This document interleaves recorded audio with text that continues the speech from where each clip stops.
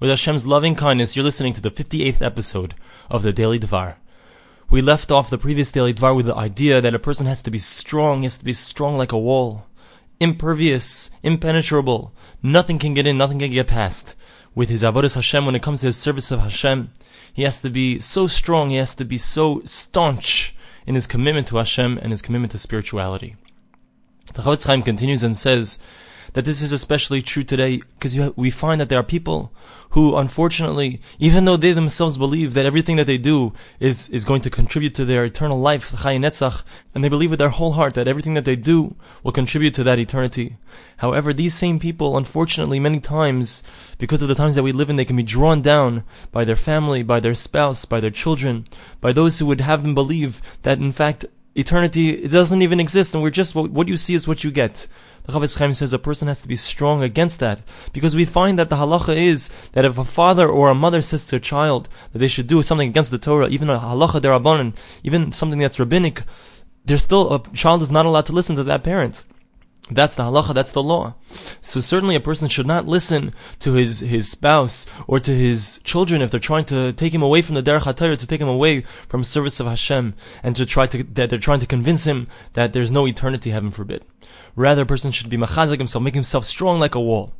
The Chofetz Chaim brings down that we find by the Levium the same idea. The Levium themselves, they were told by Moshe Rabbeinu to go, and what did they do? They would fight against their brother, their own brother. If their own brother had committed the Maisa HaEgel, which is in next week's Parsha, if their own brother had committed the Maisa HaEgel, they were involved in idolatry, they went and they killed their own brother. They didn't make any distinctions. We also have to realize that if our brother, our karov, our relative is trying to convince us to do something which is improper, we have to ignore that.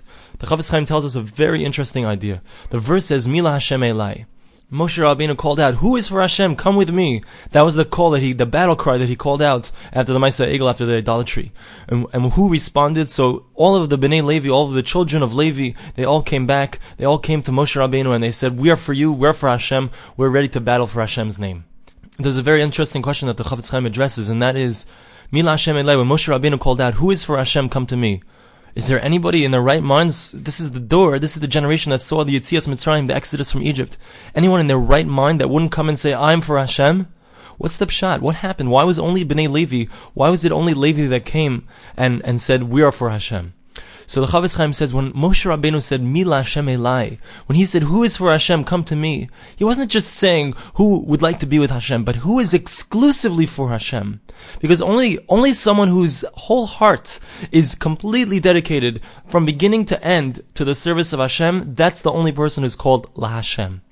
So therefore, there were many people who could have said to themselves, I would like to also be for Hashem. However, they had mixed in, maybe they hadn't actually done the idolatry, maybe they hadn't actually served the Egel Hazav, the golden calf, but they had either passively or actively been involved, either because they gave some gold from themselves to give to the Egel, or because they didn't stop it, or they weren't concerned, or it didn't bother them enough. So those people, Moshe Rabbeinu said, that's not what I want. Mila Hashem, who is completely for Hashem, that's who I want. Only Bnei Levi, only the children of Levi came. This is similar to something that happened with Eliyahu on Har HaKarmel. Eliyahu HaNavi, Elijah the prophet. So he said, he said to the Jewish people, he said, how long are you going to be on both sides of the fence? You can't straddle both sides. Either you're completely for Hashem, or you're completely for the Baal. You're completely for idolatry. Choose, make a choice. Now the question is, what's the big deal? Why can't a person, okay, he's doing idolatry, he's doing something wrong. But, he also wants to daven in the morning, he also wants to believe in Hashem, he also wants to do mitzvahs. What's the problem? Chofetz Chaim says, you know what the problem is?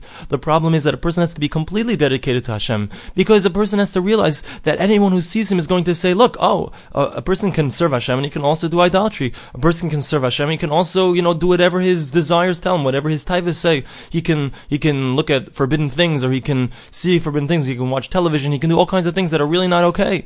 But why? Because he sees a frum person, a religious person is doing it, so it must be okay. Chofetz Chaim says, no. A person who's for Hashem, a person who's La Hashem has to be completely completely LaHashem. That's the message. And I believe that this is really the problem with modern orthodoxy, because people are trying to say, okay, we can live in this world and we can do everything that our hearts desires. We can have many cars and we can have tremendous big houses and we can do whatever we want. And we can also, I'll daven 3 times a day. I'll do what I'm supposed to do. I'll keep Shabbos. I'll keep kashrus. But that's not what Hashem wants. Hashem wants us to be completely dedicated to Him. We have to reject this world. We have to be like the Jews in Mitzrayim, rejecting the idolatry. That's the point. Mila Hashem Eleh. Whoever's for Hashem, come join us. Thanks for listening to the Daily Dvar.